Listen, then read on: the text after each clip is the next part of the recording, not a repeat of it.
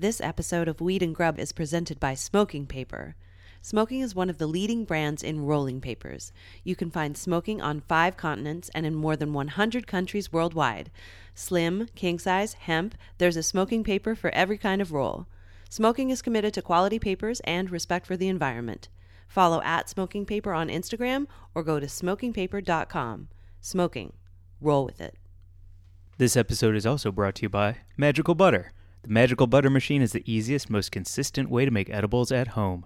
Simply add your herbs and your butter, cooking oil, or grain alcohol, set your time and temperature, and the machine does the rest. Go to magicalbutter.com and use the code WEEDANDGRUB for 20% off at checkout. Hello, and welcome to Weed and Grub.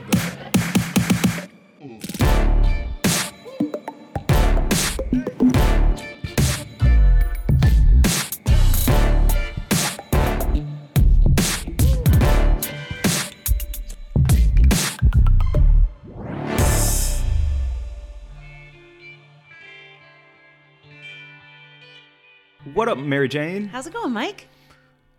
I'm a little angry today. Oh, Yeah, you are. I just feel like I'm coming out hot. How are you? I'm doing okay. I'm also feeling a little like, I'm not sure. My vibe feels like high key today. For You're a little sure. high key? I am high key today. Yeah, I'm glad we can be honest as we start this pod. You Yeah. know, it's not every day is glowing roses, but some days the thorns got to come out. Yeah, like vibrating a little higher frequency, you know? Yes. Just like doing, doing, doing, doing. I kind of woke up that way. I don't know. An extra oing. Yeah.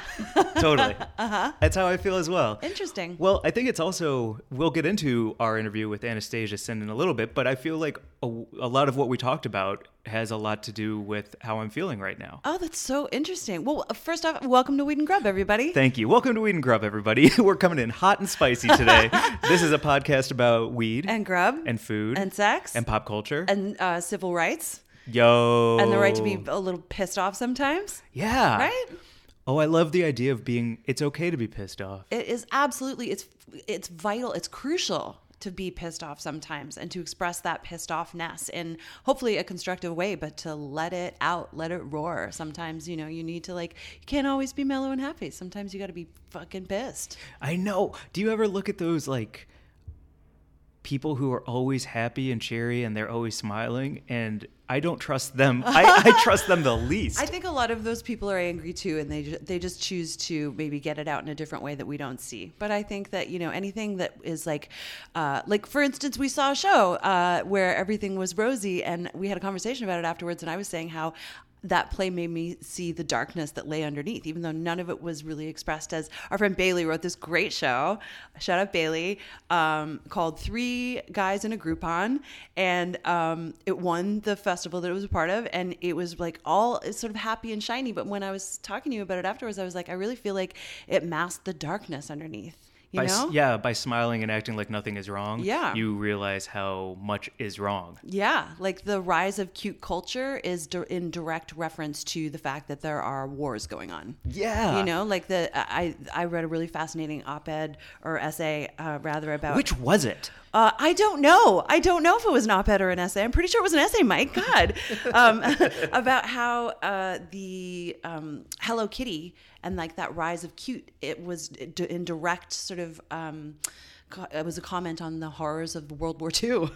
Wow, You know? really? Yeah. The same way Spirited Away, with all of its cool, crazy catastrophes in it, was actually about, I think, prostitution. Oh, what? Okay, sorry. Very different things. I tried to add by showing a reference instead of saying, say more, Mary Jane. Well, I don't know. I mean, all I know is that cuteness and sweetness and light will often be a comment on something that is actually really tragic and terrible.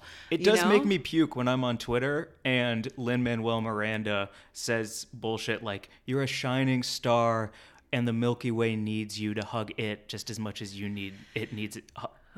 Whatever he writes, Yeah. I had to mute him. I had to block and mute. Oh, wow. I couldn't handle that dude. It's a lot. It's a lot. I don't need to read a calendar that is hanging in most Midwestern homes on the internet. It's, you know, I mean, your vibe is much more Ghastly Crumb Tinies, like that sort of like, I mean, it might be funny and cute, but it's also pretty fucked up. Yeah. You know? Yeah. Yeah. You can be sort of like Yeah, I definitely I actually have like a weird feeling in my gut today, like a tight fist in my stomach today, and I think it's because I'm just feeling stressed out and upset, and it's really good to acknowledge, You feel comfortable talking about that on the pod, or do you wish you weren't saying that because people who are listening don't need that in their lives? Oh, I don't know. I mean, I feel like sometimes when I'm feeling upset and I'm listening to someone else say how upset they are, that it just helps me feel better about how upset I am. So I hope people can relate, Yeah. And if it's not something that people want to hear, then I guess let us know and I won't talk about it anymore. Either way, leave that review. 5 stars.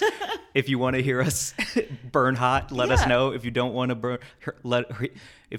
to hear us burn hot, let us know. But just, click 5-star reviews. It goes a long way. And I'm going to be saying that a lot more because I want us to pop off. Yeah, I would love to have, to level up to the next. I mean, we have come so far and it's so fucking awesome to be doing all the things that we're doing. But yeah, I'd like to get bigger and brighter and better and soar higher with you. Oh my God, you sound like Lin-Manuel Miranda. No, I just totally sounded like a fucking motivational poster. And what's crazy is that sometimes on, talking to you, I get that total, like, everything's great and you've got to pay attention to the good things in life. That's absolutely my vibe a lot of the time, but not always. And that's important to acknowledge. And, talking to you about it, I feel better. Thank you. Honestly. Likewise. Cool. This isn't a dirty laundry podcast. This is just, you asked me how I'm feeling today and I'm burning hot. So I thought I'd be honest instead of saying the word splendid. I really like it. Cool. Do you want to get into our first segment? Yes. Okay, because this is actually a very positive news story that just came out. Actually, it's something to be really angry about too, though. It's both. Oh, it is a double. I think, right? Yeah. Okay. Well, let's get into it. Let's get into it. So this is our news segment called the Grublik Gazette. It's presented by Word on the Tree. Follow @Word on the Tree for all of the cannabis news that you need to know. What's the story today? Today's story actually just dropped on May 1st, and it is America's longest-serving pot prisoner is getting out after 40 years. So Antonio Bascaro, he was in jail for smuggling weed. Now, here's the thing. They let him out after 40 of his 60 years, but he may still be deported. So he teamed up with the CIA, and he played a role in the Bay of Pigs invasion. So what they're hoping is that he will get out of jail after this 40-year sentence and not be deported somewhere like Guam or Guatemala or Cuba. And because of good behavior and because of working with the CIA, he'll be allowed to stay in this country at 84 years old and live out the rest of his life as a free human. 60 years. He was sentenced to a 60-year prison term for weed. For weed. Yeah, that's absolutely fucking insane. He's the longest serving pot prisoner, but there are so many other prisoners who are serving long sentences. So fucking crazy. It makes me so angry, but it's also wonderful that he's able to be reunited with his family and, get out. So it's, yes, happy, but also crazy making. I like to look at it as the first step. Yeah. As a huge first step. Mm-hmm. 40 out of 60, 20 more years, he would have been 104. Yeah. He wouldn't have been 104. No, he wouldn't have survived. So I feel like this is a great step in the right direction for a lot of people's records being expunged. Hopefully. If you start at the longest sentence and work your way backwards, I think that's a great thing. And he was obviously a good person. He worked with the CIA. All the things that you probably need to do to become a free human being, he did. And now hopefully he's not going to get deported. I look at this as a very bright side story. Well, the at the end of the story here, it's in the Washington Examiner. It says that the operations ringleader of this drug bust that this Antonio Bascaro went to prison for, the ringleader cooperated with authorities and was released after 12 years in prison. Bascaro did not cooperate and was sentenced to 60 years in prison. Holy shit. So not only is he not a snitch, but he also worked with the U.S. government? So he worked with the U.S. government in 1961, and then this drug bust was after that, obviously. Wow. I have mad respect for this motherfucker. Yeah. Not a snitch. The ringleader, who is obviously a little fucking bitch. Fuck that. Congratulations on getting out. Fuck that. Yeah, he was recruited in the late 70s to join a pot smuggling ring, and he helped import more than 500,000 pounds as a pilot. And then when he was busted, he did not cooperate with the authorities. He didn't roll. And so he served 40 years in prison. But he is now free. He's with his family. His family met him, I think, it says here, his 3 children are meeting him with a Cuban sandwich and some real Cuban coffee. So I hope he enjoys that sandwich and that coffee and like just has a great time with his family. I also read on Facebook that he was not released to a halfway house. He was actually allowed to go home, which I think is unusual for prisoners. I think you're supposed to, the first step is that you go to a halfway house before you're actually allowed to be home. So he's on a couch right now. I hope so. Maybe meeting his granddaughter. Yeah. Pretty awesome. That's fucking great. See, but also don't put people in jail for weed, please. If John Boehner is on the fucking board of Acreage Holdings making money off pot, no person should do any jail time or have any record for any cannabis-related offense. Well, if you're Joe Biden's kids, then you won't. Yeah. Oh, shots fucking fired. Ooh, snap. We are burning hot today. That's right. Oh, so hot. Yeah. I think that we are saying the exact same thing, but we're saying two sides of it, and that sounds about right for us. Okay. Yeah. I like that. Mm-hmm. How about Buds of the Week? Yeah. Another celebration. Yeah. It's just people we like and people who write to us and say nice things, and we say nice things back because that's how it goes. My Bud of the Week this week is at Zach Lau, ZACHLAU, who wrote to say, I have to thank you guys for helping me not feel the shame and guilt for using cannabis regularly, which was a common feeling when I lived in Nebraska. Moving to Colorado and listening to your pod has helped me deal with that and feel more accepted. Thanks, burn a fat one down for me. We are, man. Thank you so much. Like, that means everything to hear from someone who listens, who feels, I don't know, at all better about, smoking pot and not being ashamed of it and talking about it out, like, loud and proud. Fuck yeah. It's a community. The cannabis community is a huge network of people, not necessarily always people who are able to be vocal about their cannabis use, but who are, quietly supportive. And then those of us who can talk about it and be proud and shout it out. There are a lot of us out there, so you should never feel alone. Yeah. Well, the best way to make a friend is like go to a party and light a joint, see how many people just like come up and their eyes light up, and it's like a really wonderful feeling. It's so weird to think about weed versus alcohol as a social event, because if you go to a bar, you feel like you're a part of something social, right? Whether you're like watching the NHL playoffs or you're celebrating a birthday. It's ingrained in me that alcohol is a social situation thing. Right. But sharing a joint and passing it around truly is, because I'm not like taking a sip of my Bud Light and then handing it to you to have another sip. No, and in fact, last night after we saw Bailey's show and we were all in the bar, we all left the bar to go out and stand on the street and smoke a joint, and that's actually where everyone was. Yeah. Having a great time, like sitting outside smoking. It was, yeah. So thanks, Zach, for writing in, and yeah. That's my Bud of the Week. Fucking cool Bud of the Week. My Bud of the Week is Baked by the River. Oh. At Baked by the River. And they are a New Jersey couple who bake like a motherfucker. Here, I'll read their bio. 2 medicinal marijuana patients in New Jersey sharing our favorite recipes for getting baked. Check us out on YouTube at Baked by the River. BakedByTheRiver.com is also where you can find them. They sent us, as they said, the motherload of sexy pictures of everything they're cooking. And mamma mia, they're talented and they're, I don't know. Is it weird to say they're a cute couple? Yeah, no. I don't think that's weird. Okay, that's they're nice. just like a good-looking couple. I was like, oh, y'all are gonna. I bet y'all fuck good. Like, this is a good-looking couple.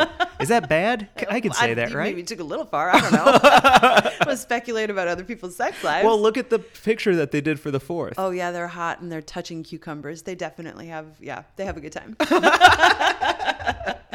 So I just want to share some of the pictures that they sent, because as one of our sponsors is Magical Butter, it just seems appropriate to say that their brownies look good, their cakes look good, their cookies look soft. Their bread game's on point even, I think, right? Such a strong bread game. Yeah. So I would just suggest that everyone go to Baked by the River on Instagram and check out all of their pictures and follow them, because if you want to see sexy people doing sexy things with sexy food, there's nothing better. I love it. Yeah. Man, I feel so much better. Yeah, right?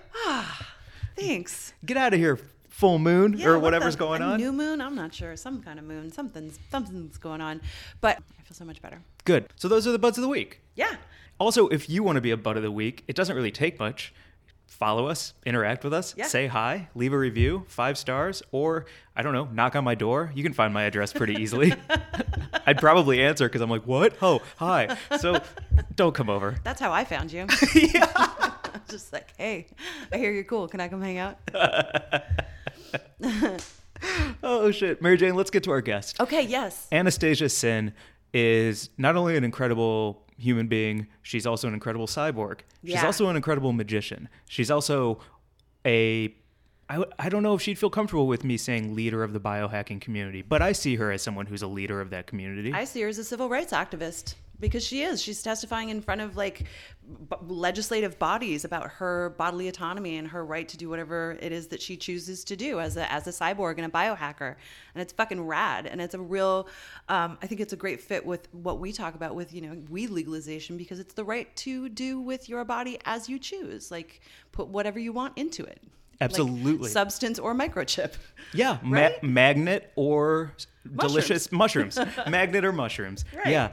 And we do talk about all of that. We talk about microdosing. We talk about how she has the world's largest forearm magnet. Yeah, and it's big. It's awesome. She showed it to us, and I was like, that thing is really, yeah. I think the last thing I would want to talk about before the interview is we went to her home in Vegas because she did Glazed. And I cannot believe the home that she has. It is so fucking cool. And I just wanted to break down a couple of key points before we get to the interview. Oh, we have to talk about it. We have to talk about how, like, she came out to meet us and lit a joint and then was like, I'll give you the tour.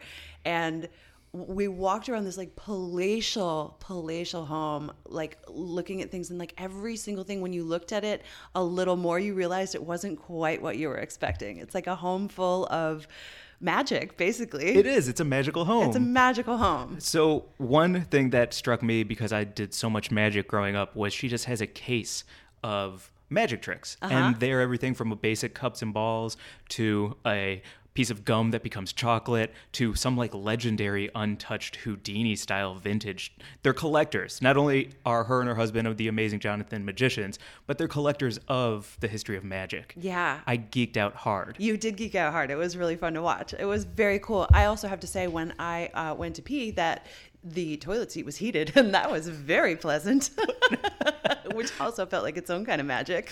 I love maybe all we talked about leading up to this interview was a heated toilet seat and some cups and balls. But we totally forgot that we both screamed at the top of our lungs at pranks because her whole house is outfitted like Home Alone. You almost fucking passed out. You got pranked so hard. You got pranked so hard. It was so fun. So what happened? Well, okay. Well, first we got a tour. We went out into the garden and we saw all of these beautiful classic cars, one of which was the one that was in Titanic with the famous hand slap where Kate and Leo would get it on. We walked through the space where there were magic tricks being prepared for the the magic conference that they were going to the following week. Their whole garage is magic tricks being built, things borrowed from Penn and Teller, buzzsaws, sparks, and soldering going every which way, and they were getting ready to bring an electric chair to California for a trick. And there was like a Zoltar or Zoltan. Yeah, Zoltan from Big. Yeah, there was a Zoltan. There was a Ouija board that looked really exciting. There was a bunch of stuff. And so we were like doing this whole tour. And then Anastasia brought us back in and she was like, oh, you should check this thing out. And she moved a cabinet out of the way so that you could walk closer to what it was that she wanted you to look at. But you have to tell what happened. She was like, so I'm a huge horror movie fan. And she goes, oh, it's the original Chucky doll. You need to go see from Bride of Chucky. It's the original Bride of Chucky doll. Go check it out. And so I go behind the cabinet and she's like, yeah, take a close look. You can actually see on it, it's one of 8 that are ever made. And as I got closer, it goes boing, and it just like springed out at me. And I screamed and I screamed and I screamed. And then I just start cackling because my heart is racing. And when it jumped out at me, oh, it got me so good. It was so good. It was so good. You almost fell down. Yeah. Yeah. All of the blood left your face. It was great. Yeah. Because it went into my heart because it was pumping so much. It needed reserves. Oh, man. It was fucking awesome. There were so many cool little fun things to look at. I could have spent all day there. We held a heart, a human heart that had been petrified that she handed to us and was like, oh, here, this is a heart. That was amazing. I feel comfortable saying this now because we are not there, but walking around her and the Amazing Jonathan's home holding a petrified human heart is one of the most important memories in my life. That's fucking cool. I will never forget, and I will always remember how important that was. It's everything I wanted as a kid. It's everything that I feel like we've worked towards now. And holding a human heart, talking with you and her about human rights, in the home of two legendary magicians who I've known about, and now I consider her a friend, just feels so fucking good. It was so cool to see how it affected you, honestly, afterwards. Like when we drove away and like we went for dinner afterwards, like you were really, I think, like profoundly affected by that experience. And I was so like excited to be a part of it with you, to like meet. She's such an incredible person. She's such a fucking like strong, powerful voice for being able to do what it is that you want with your body, for bodily autonomy. And that was so exciting to me, and so exciting also to just like see how fun they are, like how fun their lives are. How they've made their lives just about like fucking shit up. Yes. You know? Disruption at the highest, most fun level. Yeah. Absolutely. It's not worth it unless you're having like a great time kind of bending the truth and bending reality in some way. And it's very cool. As someone who does want microchips in their body and feels like, I used to pierce myself so much growing up. Body parts that do not need to be named on this fucking podcast. And I feel like as soon as I learned more about biohacking from her and started reading up on it, I was like, oh, this is the thing that gives me the same feeling as when I used to pierce myself, which is very satisfactory. Very like, I like this feels right. So I do want microchips in my body. I do want to learn more. Biohacking to me is important, interesting, and the future. The deal is like we're all making it all up every day. So why not sort of like bend reality in ways that make things more interesting? You know what I mean? For you and for other people Yeah. who might not know they needed that in their day. Yeah. I love what she does because it gives people something to talk about around the fucking dinner table. Mm-hmm. It's not just how was work, how was school, fine. It was a spider fell down on me that I did not expect to fall. Yeah. And it was such a good prank that I laid on the floor laughing and trying to catch my breath and pretend I was not scared when it happened. Yeah. Or I saw someone do magic by putting a piece of metal through a body part. Like it's just wild. She's wild. She's wild. Okay, well then let's actually get into our interview with the incredible Anastasia Sin.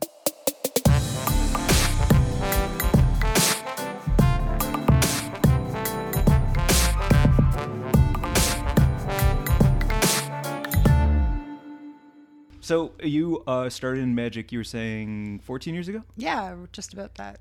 Can we just start at the beginning of that and then work our way backwards and then forwards and around? Sure. I'm not ashamed to say I started magic because I was watching Chris Angel.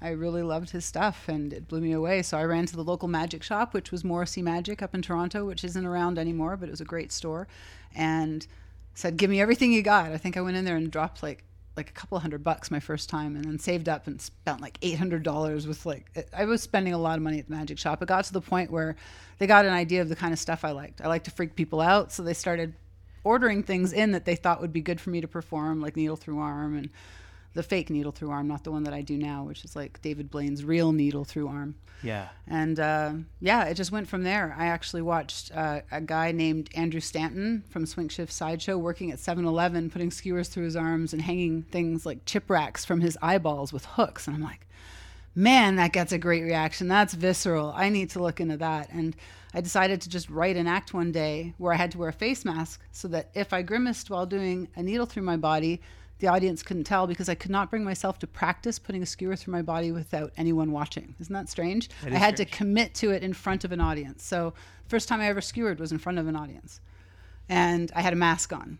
And then you see, I think there might even be video of that somewhere around that I might be able to send you if you want to see, where you can see the look on my face when I take the mask off and I fucking did it. And I'm like, I take a big stretch and a big smile, like, fuck yeah. And since then, the skewers have gotten longer, bigger, thicker, and the acts have gotten crazier since I've learned that I can put skewers in many, many places and do other things than just poke them through. I can drag things through. Really? I can put things underneath and leave them there. There's all kinds of neat things you can do. Oh, you could leave something under the skin while the rest of it hangs. Well, I do that with implants. So how are you not passing out? Like, is it the rush of the people or the rush inside your body of the endorphins, or...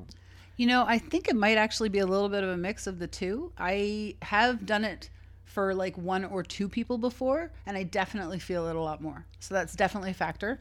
There is not a tunnel that I've created. A lot of people think I've created a fistula, I've gauged something. There really isn't. If if you squeeze, like it's a fresh wound because I did your show last night. Right. But it is. It's a different hole every time. You can see all the scars, and if you look at my chest closely, you can see they're all different holes. They're different exit points.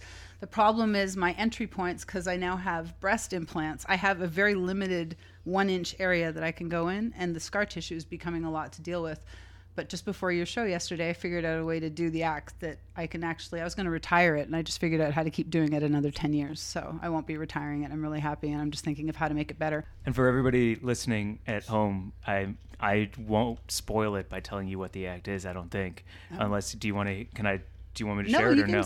Or you know what? We'll talk about, you should go find the video of it. That's what you should do. You can actually just look up Anastasia Sin, Penn and Teller Fool Us. Because I did that show, and that's the easiest one to find. So that was actually the first trick that I found of yours, was the one on the Penn and Teller, and I immediately started Googling you and finding and learning as much as I could. And thank you for returning my weird Facebook DM. Yo, I'm a weirdo. I got excited about shit, and I gotta, just not worry about it. I'm glad you did. That was the show that you booked me on at the Hollywood Improv. The freaking names you put me on with. I was like, excuse me, where the fuck am I again?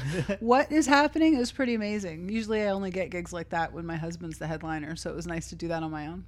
That's very cool. And you blew everyone's mind. I was in the audience that night, and I had to have my jaw surgically reattached to my face. It was crazy. I know people that could do that for you. Yeah, incredible. I've never seen anything like it. Well, it's actually a trick that I learned how to do by watching a BBC special that was, I think it was in the mid-90s. It's actually the first time I saw anything that my husband ever did. He was on it. But there was a guy named the Amazing Orchante. And he did a fakir act, and he would swallow some thread and dance around. And then he would just reach into his stomach, like without a knife or anything, and he'd just pull out the thread. And he'd pull it out and show everybody around close up. But it was a really thin thread, and you had to really walk around. And that's how I used to perform the act. There's old videos on YouTube of me doing it from my chest, just using a thread. And I used to walk through the audience. I would pull on it sometimes. Sometimes I would let other people pull on it. There's been times when it got tangled and it broke, and my act was much shorter than I expected it to be. I mean, things have gone wrong with it. There's times I've lost needles in my chest. If you look up Anastasia Sin in an act gone icky, you will see what happens when you lose a needle in your chest trying to set this act, and you fuck it up because you decide answering the phone is prudent at that moment, and you drop a needle in your chest. You can't get it out because you don't have scalpels that are sharp enough. Anyway, magician problems. Like I picture like somebody goes in your medicine cabinet and it's filled with magnets, just in case, instead of Band-Aids. Well, not just magnets, lots of sharp things. I have lots of different gauges of sharp piercing things, and and Band-Aids, I imagine, right? Yeah, and sutures. Yeah. Well, sutures more than Band-Aids, even, because like usually my cuts are way bigger than a Band-Aid can handle. And then I'm interested in knowing about sterilization, like when you're... Well, everyone has their own methods. The method that I've been using, I have friends that are very, very prudent with the methods they use, which are like hospital-style sterilization. I have adapted a method that I use that I have never gotten an infection from, and I'm very clean when I work. I don't like people don't touch my cord with my cord act. The cord goes on forceps. They're told to only touch the forceps, and that's it. Nobody touches my needles and stuff like that. The stuff that I use works so well that I've never gotten sick, ever. And as soon as I'm done my act, I clean my stuff again, and it's super duper clean. I'm using like industrial strength stuff that's probably not good for humans. Like, I'm not going to lie. But I know that I've never gotten sick, and I've probably... Who knows? Maybe I'm giving myself some cured cancer. Everything you're doing doesn't necessarily give you cancer. It could be protecting you from cancer. You do not know that. Yeah. Whoa, I've never thought of that because they pump me so full of fear. Exactly. Yeah, you got to take the fear out of your life. Mm-hmm. Fear should not be there, and it should not lead you. That's something that I used to live by, and I do not anymore. That's why I can experiment with all the things that I do. Do you remember when that switch flipped for you and you realized that it was different? Wow. I think when my first marriage fell apart, now that I think about it, I'd never connected the two before, but now that I think about it, yeah. And the biohacking kind of started like when Jonathan got really sick. It's like, fuck, men rule my life. You fuckers. Did you sort of feel like when that happened, I didn't notice. Actually, you guys are like bringing out some really psychiatric shit in me right now, like that I didn't expect. I'm all That's the weed. That's the weed. Is it? Okay.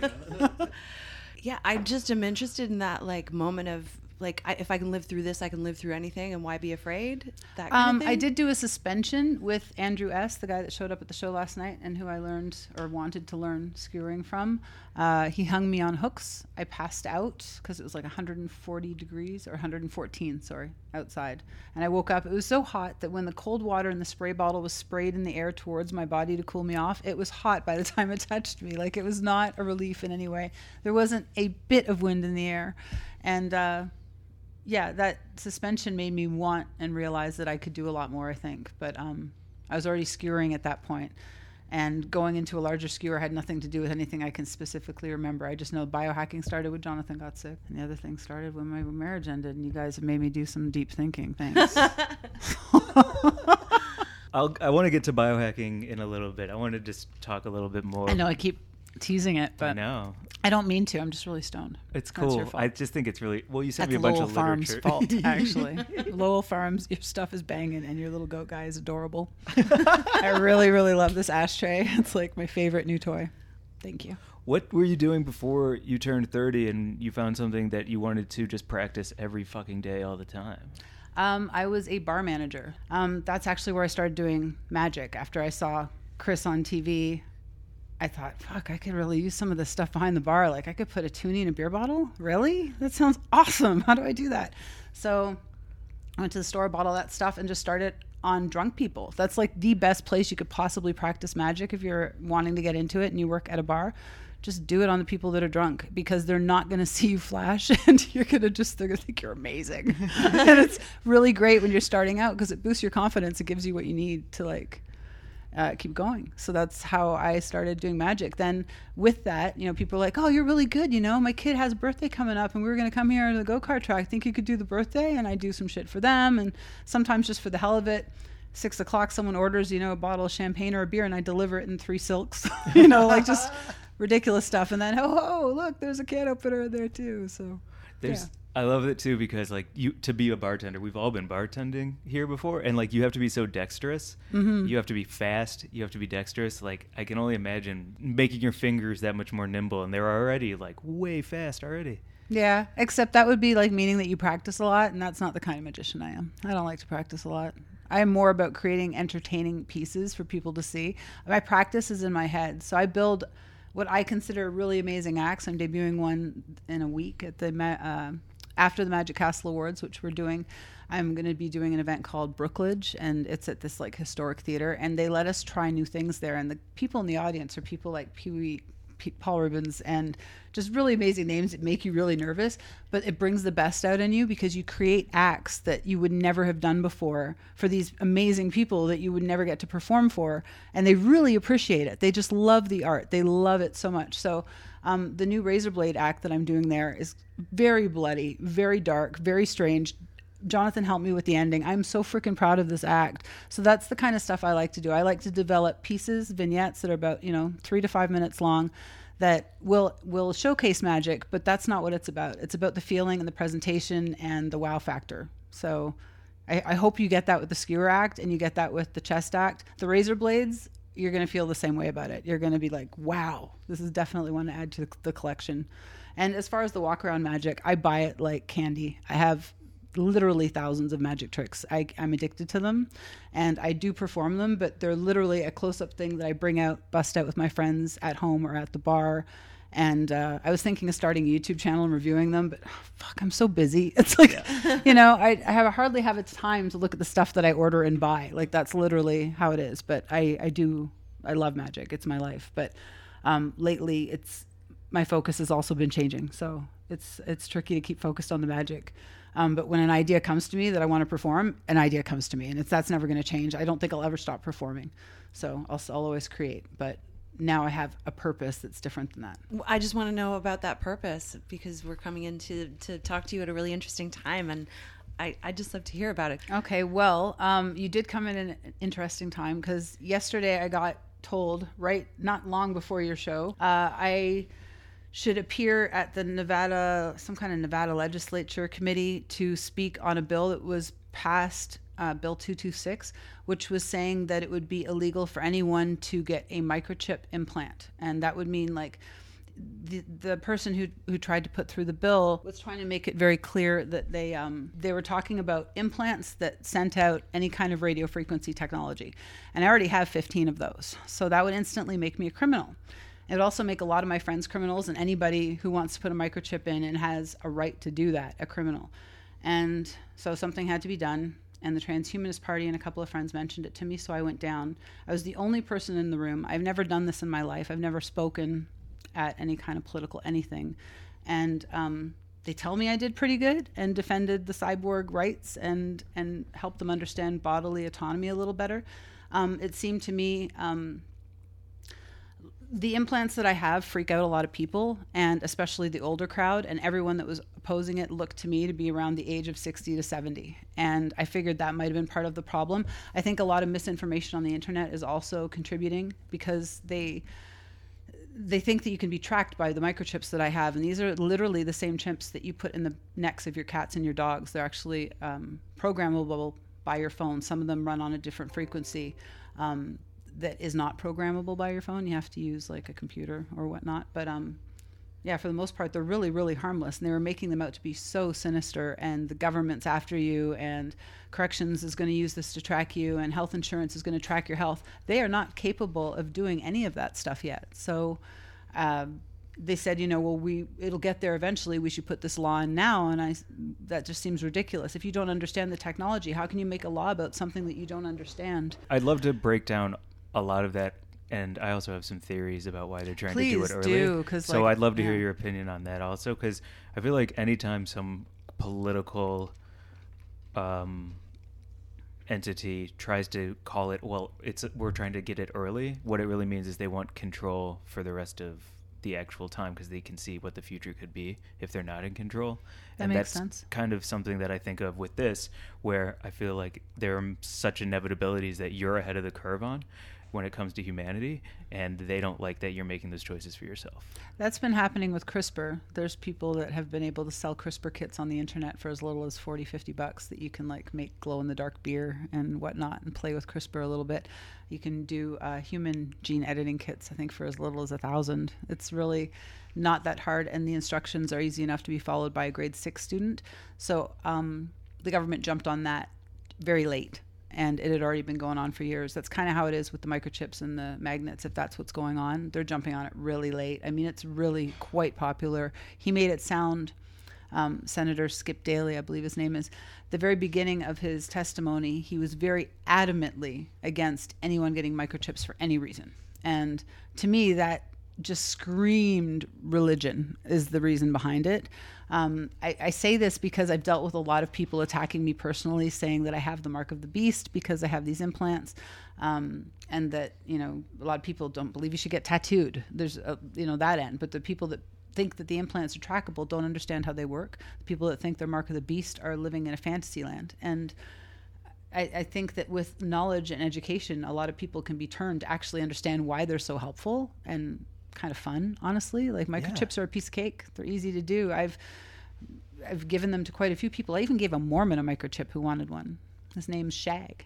He does like the Playboy art. Yeah. So if you look him up, he does like some cool stuff. He's got one of the microchips that I was giving people, and I was just giving them away to friends. I'm like, here, if you want this, you can have it. And they would have one, and then if they wanted me to put it in, I'd put it in. They could also do it themselves, or they could, like, I'd hold the skin and they'd put the needle in. It's really easy. There's no lidocaine injection. That'd be stupid. Yeah, in and out, piece of cake. And then if you have an Android phone, you can have a blast with them. There's so many things you can do with microchips. So I don't know why people are so afraid of them. When I say so many things you can do with them, I mean little things. There's not big things you can do with your microchip. You are not going to be hacking anybody. People can't hack you. You are not being tracked. You are not having your health monitored and sent. My friends are actually developing a chip. It's not a chip. It's a freaking computer. It's the size. It's this big. It's like 2 inches. You're making like a $50. Yeah, like a $50 size, maybe bigger than that. And it goes in cattle, and it monitors like their heart rate and their blood sugar and whatnot. And the farmer can get all this information. They're called Embedivet, and they were created by Grindhouse Wetware. They're they're doing great things, but they can't do this stuff on people. It's years away from being approved for people. No way are they going to do that. They're doing it for cattle because they're letting them do this for animals. We just got Fitbits, and that's just a fucking thing around your wrist. Do you think that they're already going to be popping those in our You know necks? what, though? If you go to CES, they're already talking about implants, implantables, but they're not calling them implantables because it's kind of a disgusting word. They're calling them invisibles. Invisibles. That's so Black Mirror. Isn't it? Ask. I know. I like it. Yeah. So with that, you went down, you said your piece, everyone said you killed it, and then The video's up, actually. And the video is up? Cool. Yeah, so the we'll link to that Transhumanist Party too. said they're going to like separate it so that it can be shared, because apparently, like, I watched it again. I sounded really relaxed. I thought I was very nervous, but I was quite relaxed. I didn't say nearly everything I wanted to say, and I feel like when the senator came back and got the final word, he said a lot of stuff that I instantly could have rebutted and proven as false. It's like he was just basically talking out his ass, for lack of a better term. So I would love another chance to speak, but I found out today that actually won't happen. And that bothers me a lot. And I'm hoping that this will either go by the wayside. The senator will just leave it alone. And I think May 17th is the deadline. It'll just be tossed aside. And if it isn't, it's going to go to some kind of workstation where everyone works on it. And then it'll go to the Senate floor in Carson City, and we'll see what happens. I can't see it passing. There's just so many things wrong with it. If I do need to write the ACLU a letter, they were actually supporting this bill, which is insane to me, because they should be supporting my rights. Why are they supporting the rights? Like, I think their misinformation that this woman had that was giving the support needs to be changed. I think she can easily be swayed to know what's right. Well, the interesting thing for me is that you're saying that it's really like your right to implant. It has to do with bodily autonomy. Like you're in support of being in charge of your own body. 100%. And for some reason, that the people who are supporting this bill believe that they are actually supporting bodily autonomy by saying you shouldn't be allowed to do it. Exactly. So you're sort of arguing the same issue, but from different sides. And if they could understand that. Yeah. So when the way this bill has come to pass is it first came in as a bill that said nobody is allowed to get microchips. And that instantly, everyone was like, no, that's way too broad. We can't have that. That's not acceptable. So they went and they amended it, and they passed it based on the amendment. And it was passed, and it said government workers are not allowed to be forced to get microchips. That's fine. It's totally cool. They actually say nobody should be forced to get microchips. That would be nicer. But instead they went and they amended that. So they had a reason to go back. I kind of feel like it was all planned like this. They had a reason to go back in, and then they added all these things, and they amended that nobody is allowed to get implants. And if they're not medical, you're just not allowed to have them. And then it got into, he started talking about how the apps themselves that program the chips are going to be illegal. If the app was made in a different state, it started getting really convoluted. And it just seems like for someone who doesn't understand the technology that he's speaking of, what is he talking about? A lot of times I kind of found myself shaking my head, just blown away at the idiocy that was coming out of his mouth. So, yeah, he was infuriating. But, I'm not a politician. This is why I would have a freaking heart attack within 2 years. I wonder how it all started. Like, I wonder who fed him whatever misinformation he's using, or where this bill is coming from. I thought it was from the biohacking article 3 weeks ago. But I think the bill's been around longer. I think the amendment could have been because of that biohacking article. It was also on Las Vegas News Now, I saw today. There's actually a video of the woman who wrote the article speaking about it. So people would have seen it. It was also in the Sun.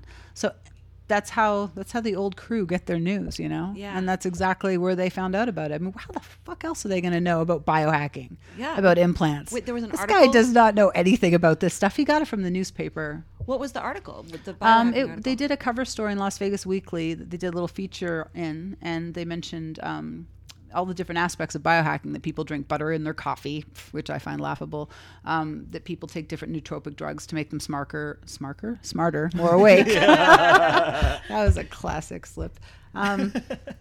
It covered a lot of aspects, and it also covered grinding, which is what I do, which is basically cutting myself open and putting things in that I can use that are useful to me, whether it be a microchip or a magnet or the Linux computer I hope to have in my thigh soon.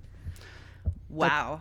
That's actually a thing, but yeah. That's pretty incredible. My friends are always building cool stuff. Yeah. So we'll see what's next. Would you mind breaking down your biohacking that you currently have? Yeah. Let's see. I always forget. So I said in the meeting today I have 21 implants, but I actually had another one put in by a friend who's a trauma surgeon. So I have 22. So I have ones that, like, without going into specifics, like I have ones that unlock locks that are married to those locks. So once I program them to open that lock, that's the only lock they'll open, because I'm not a hacker and I don't know how to hack.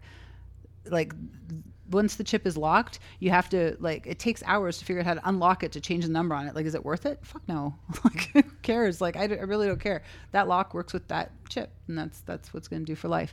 The 13.58 frequency microchips, I can change what they do at any given time. I have one in the webbing on my left hand that unlocks my demo door lock, which I was using in the talk today. The one that's beside my husband's tattoo will call him on speakerphone. I have one on my thigh that calls 911, not on speakerphone, because you don't want your attacker knowing you're calling 911. That's stupid. Let's see. I've got 9 magnets. The biggest magnet, which I believe this is the biggest magnet in the world. I mean, no one's countered me on that yet. It's pretty freaking huge, and it's coated in unbreakable plastic and then a biosafe material. My body's had it in for 9 months now. No rejections. Liver and kidney checks come back fine. With the amount of implants that I have, if these are bad for you, I'd be getting some results on that.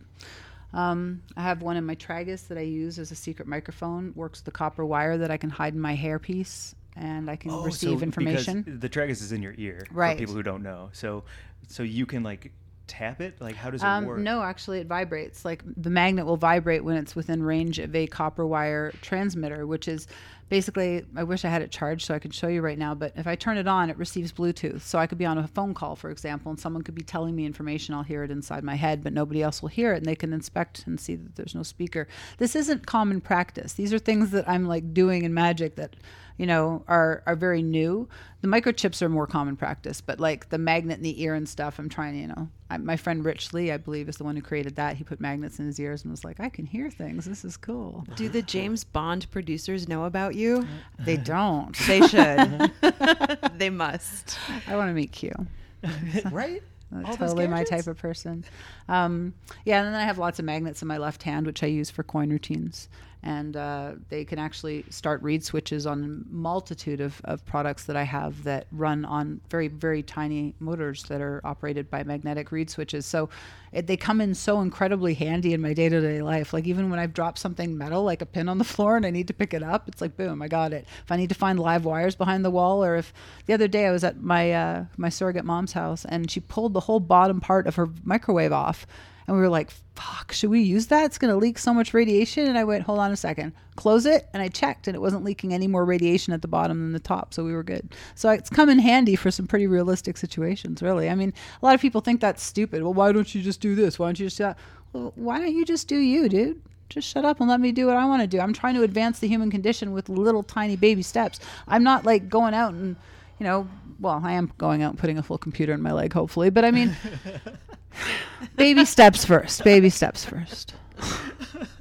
When, it's an honest question, and I don't want to say it jokingly, but, like, how come your hand isn't just flying to the nearest metal, or the nearest metal flying to you when you walk by? Like, I don't know. Can you go to Home Depot? Like, I feel like that's a legit question. That's a legit question, but the magnets are not that strong. They're not the big one on my arm before I put it in was an N52, and it's 2 inches across and probably about a centimeter wide.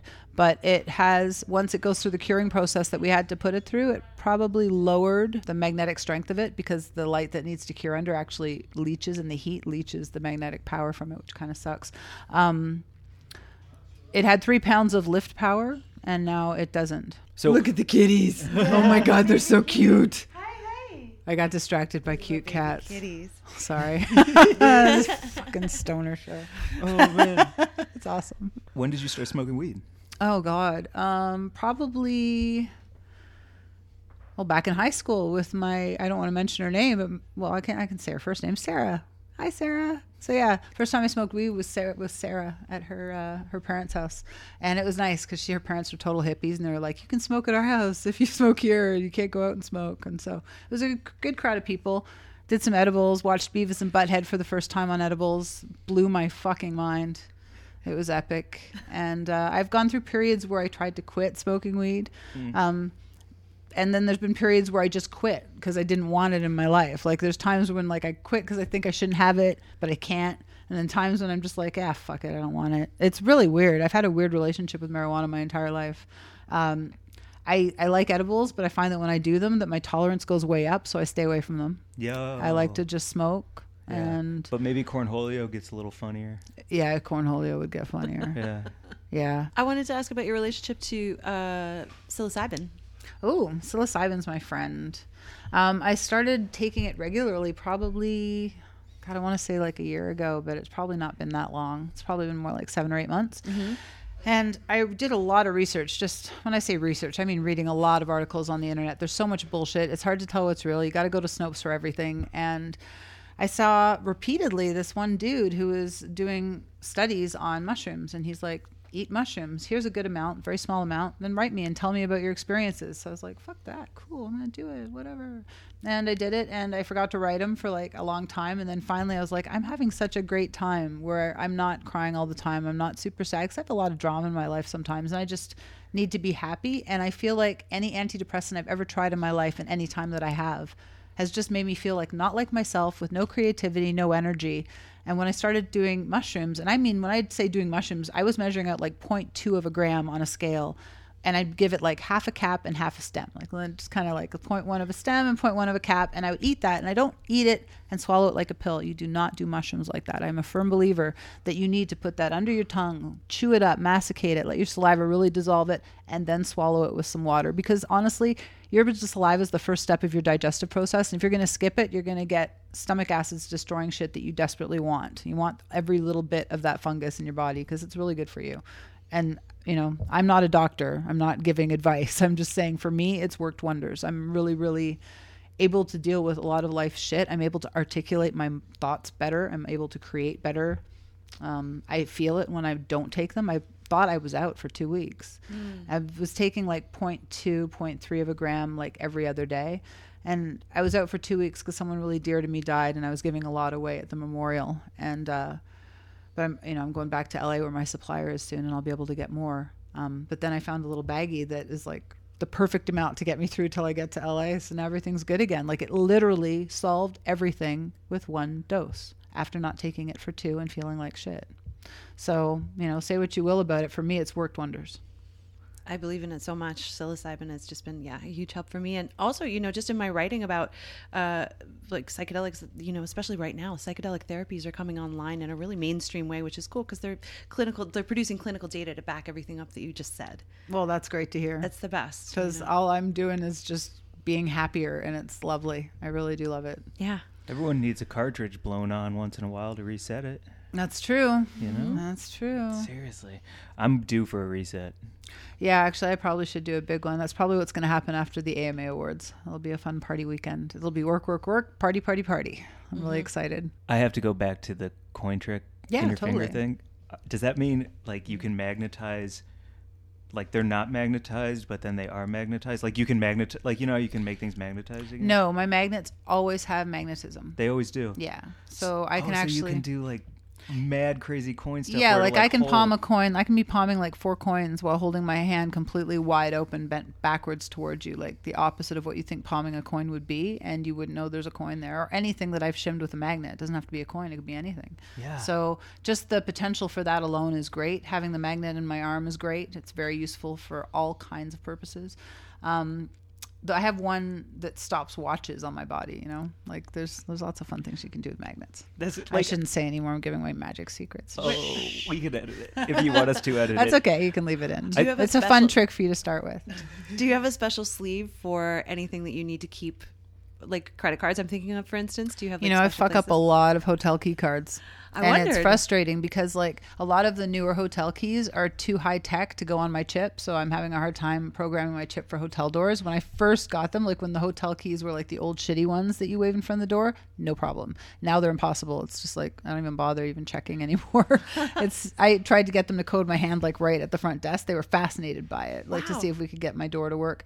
Because sometimes, you know, if you can get the Android unlock on your phone, there's no reason why it shouldn't be able to transmit the same thing through your hand. I think maybe I'm just too tech stupid on a couple of things. Like I said, I'm not a hacker, you know, like I'm a biohacker, body hacker, but I'm not a computer hacker. I don't know how to write code. I'd fucking love to. If I could wake up tomorrow and have a new skill, it would be code, learn how to write code. Yeah.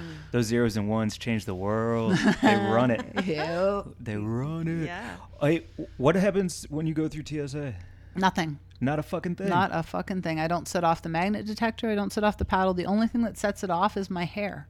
I wear like a fake hair clip, and it's got 3 wires through it. So they check that out. That's it. Oh, the fucking theater of the airport with their safety shit. I know. No, it's all bullshit. Also, you can fly with all your drugs right in your carry-on. Don't ever check them, whatever you do. Speaking as someone who travels as much as I do not ever check your drugs. And I'm not just saying that because like you're going to get in trouble. That's not what you're not going to get in trouble. Your shit's going to get stolen. You're not going to get it to the destination. That's what's going to happen. So always bring your stuff with you. Put it in the clear bag with your freaking makeup and your toiletries. It just looks like a toiletry.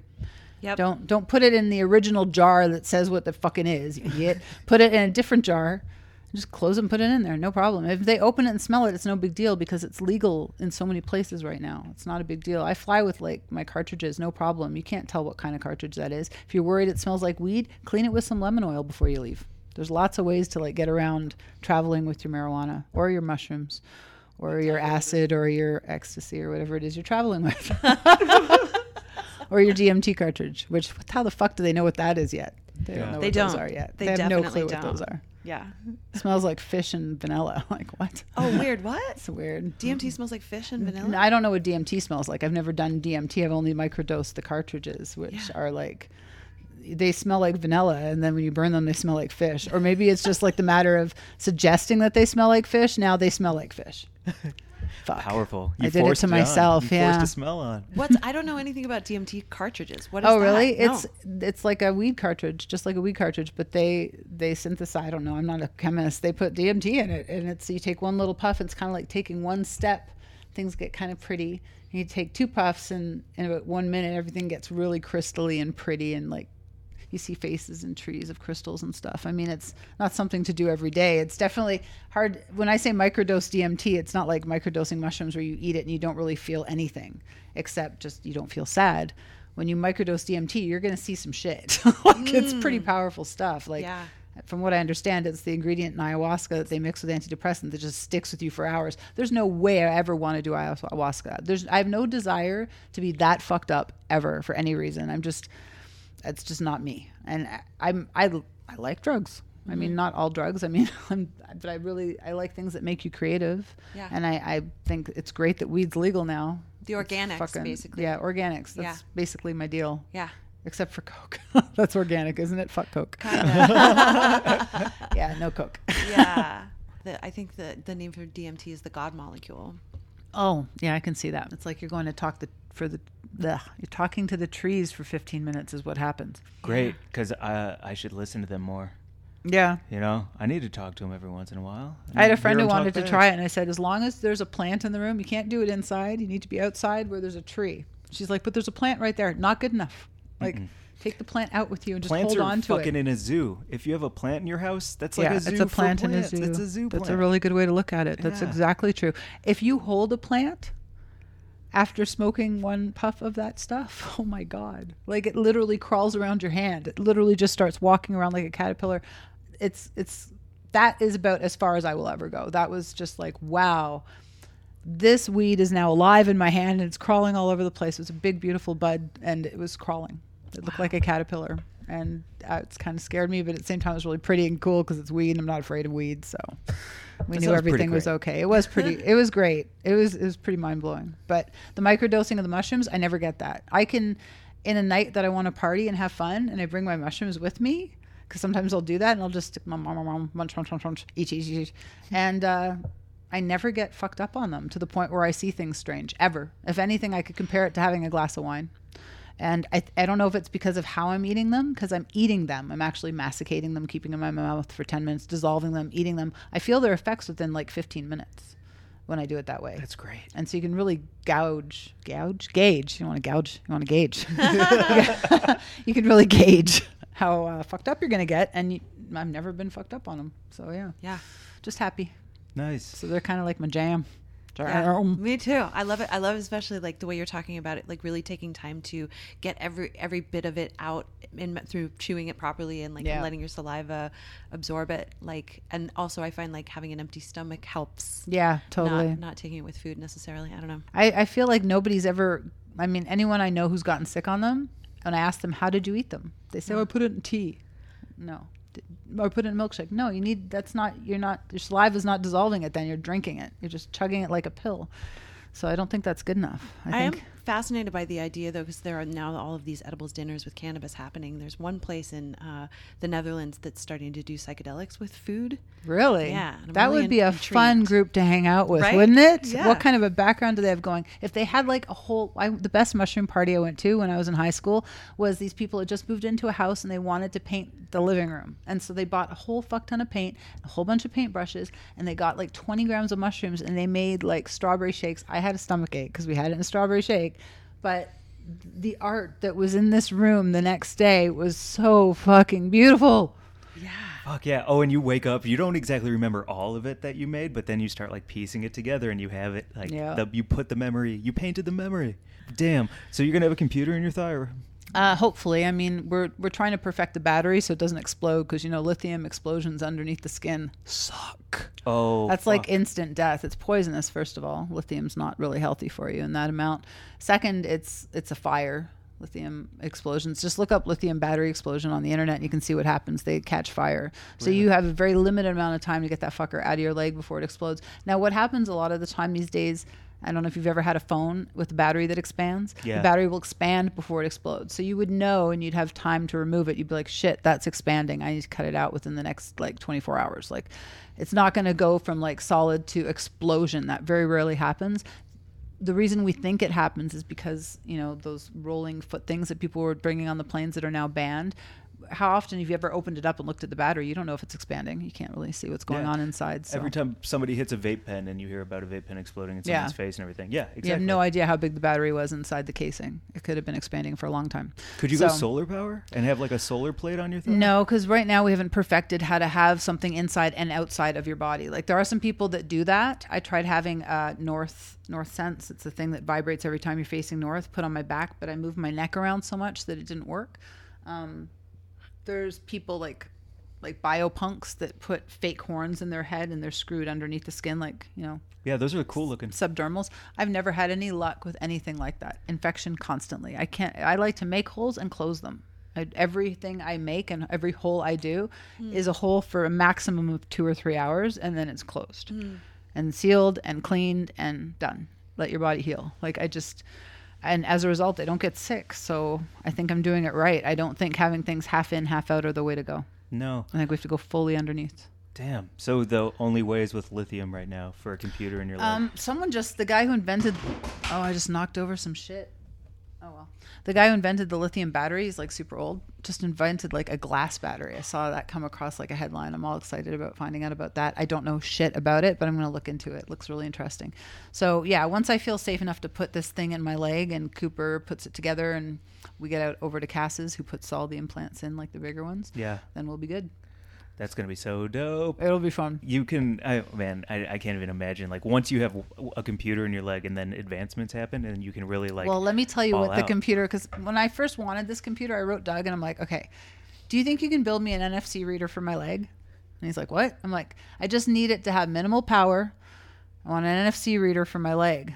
And he's like, why? And I said, because I want to trigger. I have this card trick that I created for magicians. And I want to trigger it with my leg. And he's like, huh. Well, if we're going to use an NFC reader, you may as well fucking put a Wi-Fi in there. I'm like, well, okay. And he's like, well, you may as well have Bluetooth. Okay. Well, fuck it. Let's just put a Linux in there. We could like have a whole operating system so I can like pen test when you walk around DEF CON. I'm like, okay. Yeah, this sounds good. Let's just build this shit. Let's like build it. And I said, here's what it has to do though. We need to write an app for it that'll run through my phone. So when I take my deck of cards that I've pre-programmed, this is like the laziest fucking magic trick ever. Okay. This is like, I know magicians going to be like, bitch, just learn how to palm a card, but what if you had RFID tags in all the decks? And for you magicians who know Christian, you know that this has been done, but what if you put these tags in the cards so you could literally put a tag in the Queen of Clubs that says Queen of Clubs? It physically says that. So when you wave it over your leg, the NFC reader reads Queen of Clubs and with Bluetooth transmits it to your phone, with Wi-Fi transmits it to your phone, and with Bluetooth it goes to your earpiece, copper wire, which talks to my ear magnet. So now with the computer in my leg and the magnet in my ear, I am hearing Queen of Clubs just by waving a card over my leg. I think that's like the most cybernetic shit we've got yet. And I can't think of any other, like, it's not a practical application. I mean, it's practical-ish. It's cool. Yeah, it's but, fucking cool. I mean, it's a really long way to go for a fucking card trick. I'm the first person to admit that, but it's cool. So I still want to do it. Like, I'm really interested in advancing everything we could possibly learn about this. And if it means cutting myself open to put in a bigger magnet, like this used to be a smaller magnet. We just went in 3 months later. I'm like, you know what? I love it, but I want it bigger. Can we put a bigger one in? We just went in, popped out the old one, put in a new one. So look at how resilient the human body is. I can just keep going after the same area and no issues. Now, 10 years from now, I'll probably have some erosion of the tissue underneath. I mean, logic says if you take water and you drip it down a rock, you're eventually, even just a drip of water is going to make a difference in the rock. So of course the magnet's going to make a difference by rubbing against my bone, by rubbing against my tissue. Is that a problem? No.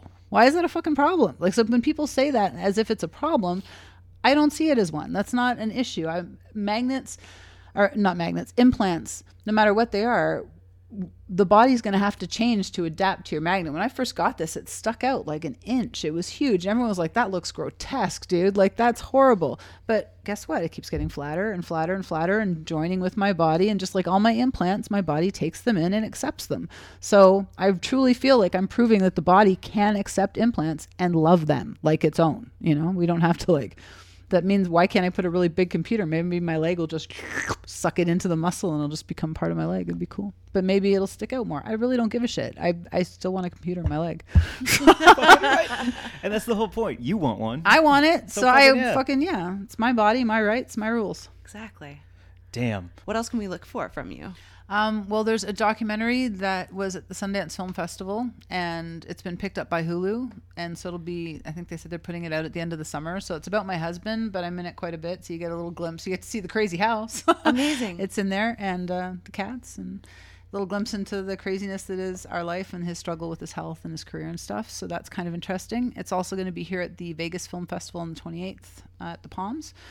And the Biohack the Planet, which is usually held in Oakland, is going to be here in Las Vegas this year. I think it's at the end of September. I could be wrong, but that's a really great biohacking convention that's filled with people that do CRISPR and more the science aspect of changing your body. Then there's DEF CON, of course, and there's a biohacking village at DEF CON that runs in the middle of August, or the first week of August. And a lot of people come in for that. So I have a lot of things to look forward to. How big is the biohacking community? I guess I don't really know. It's not as big as we would like it to be, that's for sure. So get on it, people. If you want to join. Is it international? It's very welcoming. It is international, and it's certainly bigger in Europe. America really has been butting up against it, it seems, more than any other country. But whatever. It is what it is. I'm already addicted to my fucking phone.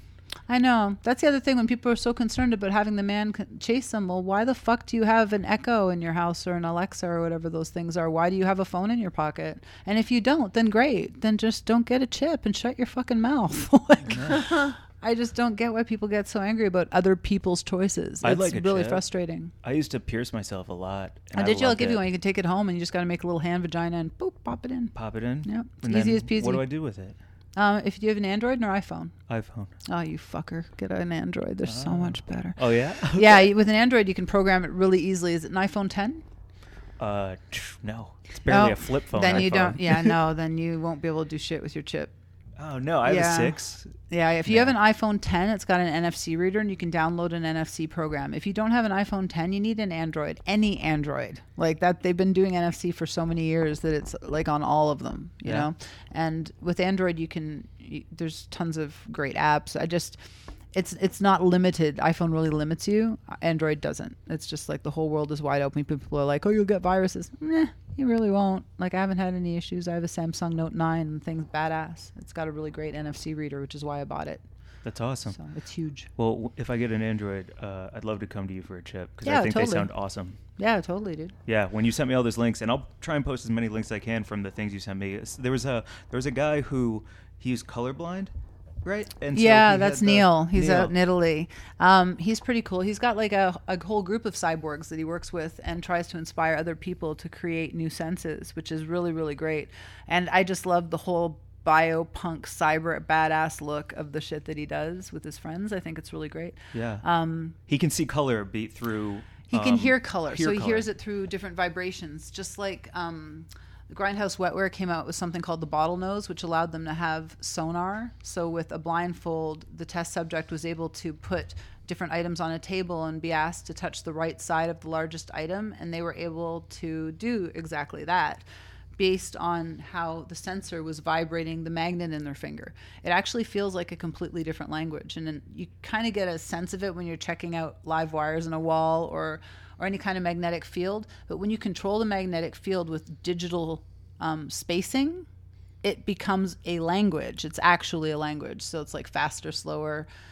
You could do Morse code. It's really fascinating. So That's really cool. yeah, I wish there wasn't enough interest for them to sell it. You know, they're selling something that people would have to assemble, and it's frustrating because the biohacking community has so many great people in it with so many great ideas, and there are not enough people to put enough money into it to make it go forward as much as we would like to see it and as fast as we would like to see it, which is why things like CES are great, and big companies like Google and Elon Musk, who's a fucking god, getting in and just like giving their money to the cause, you know, like just, I didn't know Elon fucked with it. That makes me happy. yeah, Elon, no, he's like, I feel like he's the one saying that AI is going to be around in like 6 to 7 years. We're going to have DARPA, the government agency, is making microchips that you can put inside your brain that'll improve Alzheimer's patients' memories. It acts like a storage box. Wow. So if we're able to already sync machinery with the human brain, we're fucking there. Yeah. Like once that's approved, things are just going to take off. It's kind of like when the digital camera was discovered. Do you remember how expensive they were and how many they were like 3.5 megapixels, and now we've got like, what the fuck? We've got crazy cameras. Yeah. So it's going to happen very fast once it does happen, and I think maybe that's part of what happened today. People are really afraid of how technology can really jump forward really quickly. And part of the reason I do what I do is there's so many big companies working on tech for people. Who's going to work on tech for the little guy? If the people aren't discovering things that they can do themselves and how they can improve themselves, could they be left behind, and the only people in the future that have any power are the rich? That would really suck. Like if you were cybernetically enhanced because you have money, you're not able to like make yourself better or improve yourself and hack yourself because you're poor, that would really suck. So it's kind of nice having this freedom of information, this exchange of information. It's kind of like the whole goal behind the biohacking grinding community, that is the people that like want to become robots like me. Fuck yes. As my friend says, he wants to be a rocket ship, which is pretty damn cool. That makes me think that I've never thought of like health insurance including like microchip technology in it in the you future. Can't use a microchip or not microchip now. What am I when you're talking about Alzheimer's and how that could Oh help yeah, and yeah, things like doing that, like having implants for memory. Yeah, that's such a great use for it. I mean, my dad had a pacemaker. Yeah, that's sort of like the original. There's a woman named Dana whose brother created a code for an Arduino that works as an exterior pancreas and works with an insulin pump. So now you don't need to worry about doing any of the math. Your meter will talk to your pump, and your pump will release insulin because the Arduino outside your body is the pancreas, basically. It's the brain. It's doing the math and releasing the insulin, telling the pump what to do. That exists. There's like 20 men walking around with it in their like 50s. They have all had improved glaucoma and fucking all just feeling great. And that's because of this awesome chick and her brother. And so all she can do is go around and talk about it. She can't do anything but teach people how to build their own. It's illegal for her to sell them. The FDA is watching her like a hawk. And it's just, people are trying to help themselves because they're sick of waiting. It feels oftentimes like this country's controlled by big pharma, and if you want to make a difference and learn a bit about what's going on and not be misinformed, like so many of the commenters on that fucking article that was put out in the Las Vegas Weekly about me being at the Senate this morning, you need to like get the right sources and do some reading and research and learn a little bit and do some citizen science. Is there something that people can do leading up to May 17th or in the future that can help the cause? You can write letters. I can actually give you a link so that people could send in letters and believe that, you know, body autonomy is very important and that everyone has a right to make their own choices. As I said, I am all for having a bill that passes that states that no one should ever be forced to have a microchip or any kind of implant of any kind for any reason. I'm down with that. Just don't touch my fucking body. Mm-hmm. Like, it's the same thing with abortion. I mean, we're not going to go down that road, but it's the same fucking deal. My body, my rules, my rights. You know, abortion's even, you say there's another life there. What's the other life with my microchips and my magnets? There isn't one. They're not even living. It's not even AI yet. No, right? It'd be so fucking cool if it was. Yeah, I want to be around for that. I do want to I be do. around for I that, want her. honestly. Yes, right? Right? I want Yeah. her. Scarlett Johansson? That raspy voice in your ear all the time. It'd be That's it. amazing. Yeah, I'm tired of my GPS sounding like an old British man. Right? Yeah. Totally. You get it. I'm learning. learning. Anything else, Mary Jane, as we wrap up? I think that's it. This was Awesome. amazing. Can you give us all the plugs in the world? Oh, Jesus. All right. My website is sinister.com, which it's not as bad as it sounds. SYNNISTER.com. There's a bunch of video links and blah, blah, blah there. And I'll be at the Magic Castle Awards next week, followed by the Brookledge Follies. We'll be at the Palms premiere of the Untitled Amazing Jonathan documentary on Sunday. And in Detroit in 2 weeks, doing 4 shows at Mark Ridley's Comedy Castle. And then visiting Jonathan's mom for Mother's Day. Yeah, yeah. That's pretty much what the plan is. And then, of course, Biohack the Planet's coming into town and DEF CON. And I'm performing at Biohack the Planet. I don't know what I'm doing for DEF CON. I'm just thrilled. I went for my first time last year. I got really sick, so I couldn't fully enjoy it. This year I plan to fully enjoy it. Awesome. So, yeah. Other than that... and that IG. Your IG is... Instagram is Sia Sin. So That's it's the last 3 letters of Anastasia, SIA, and then SYNN. And same with my Twitter. Damn fucking right. Everybody, learn about this shit. It's fucking cool. Please do. I'm not the devil, and I promise you, this stuff won't migrate. It's not going to fuck you up. It just stays under your skin. Go look at an anatomy book. I feel like if people understood what fascia, skin, and muscle was, you would understand these chips don't go beyond the skin. Check it out. Endlessly fascinating. Yeah. Thanks, man. Thank you. Yeah, thanks, everybody. Thank you for listening. Bye, everyone. Bye.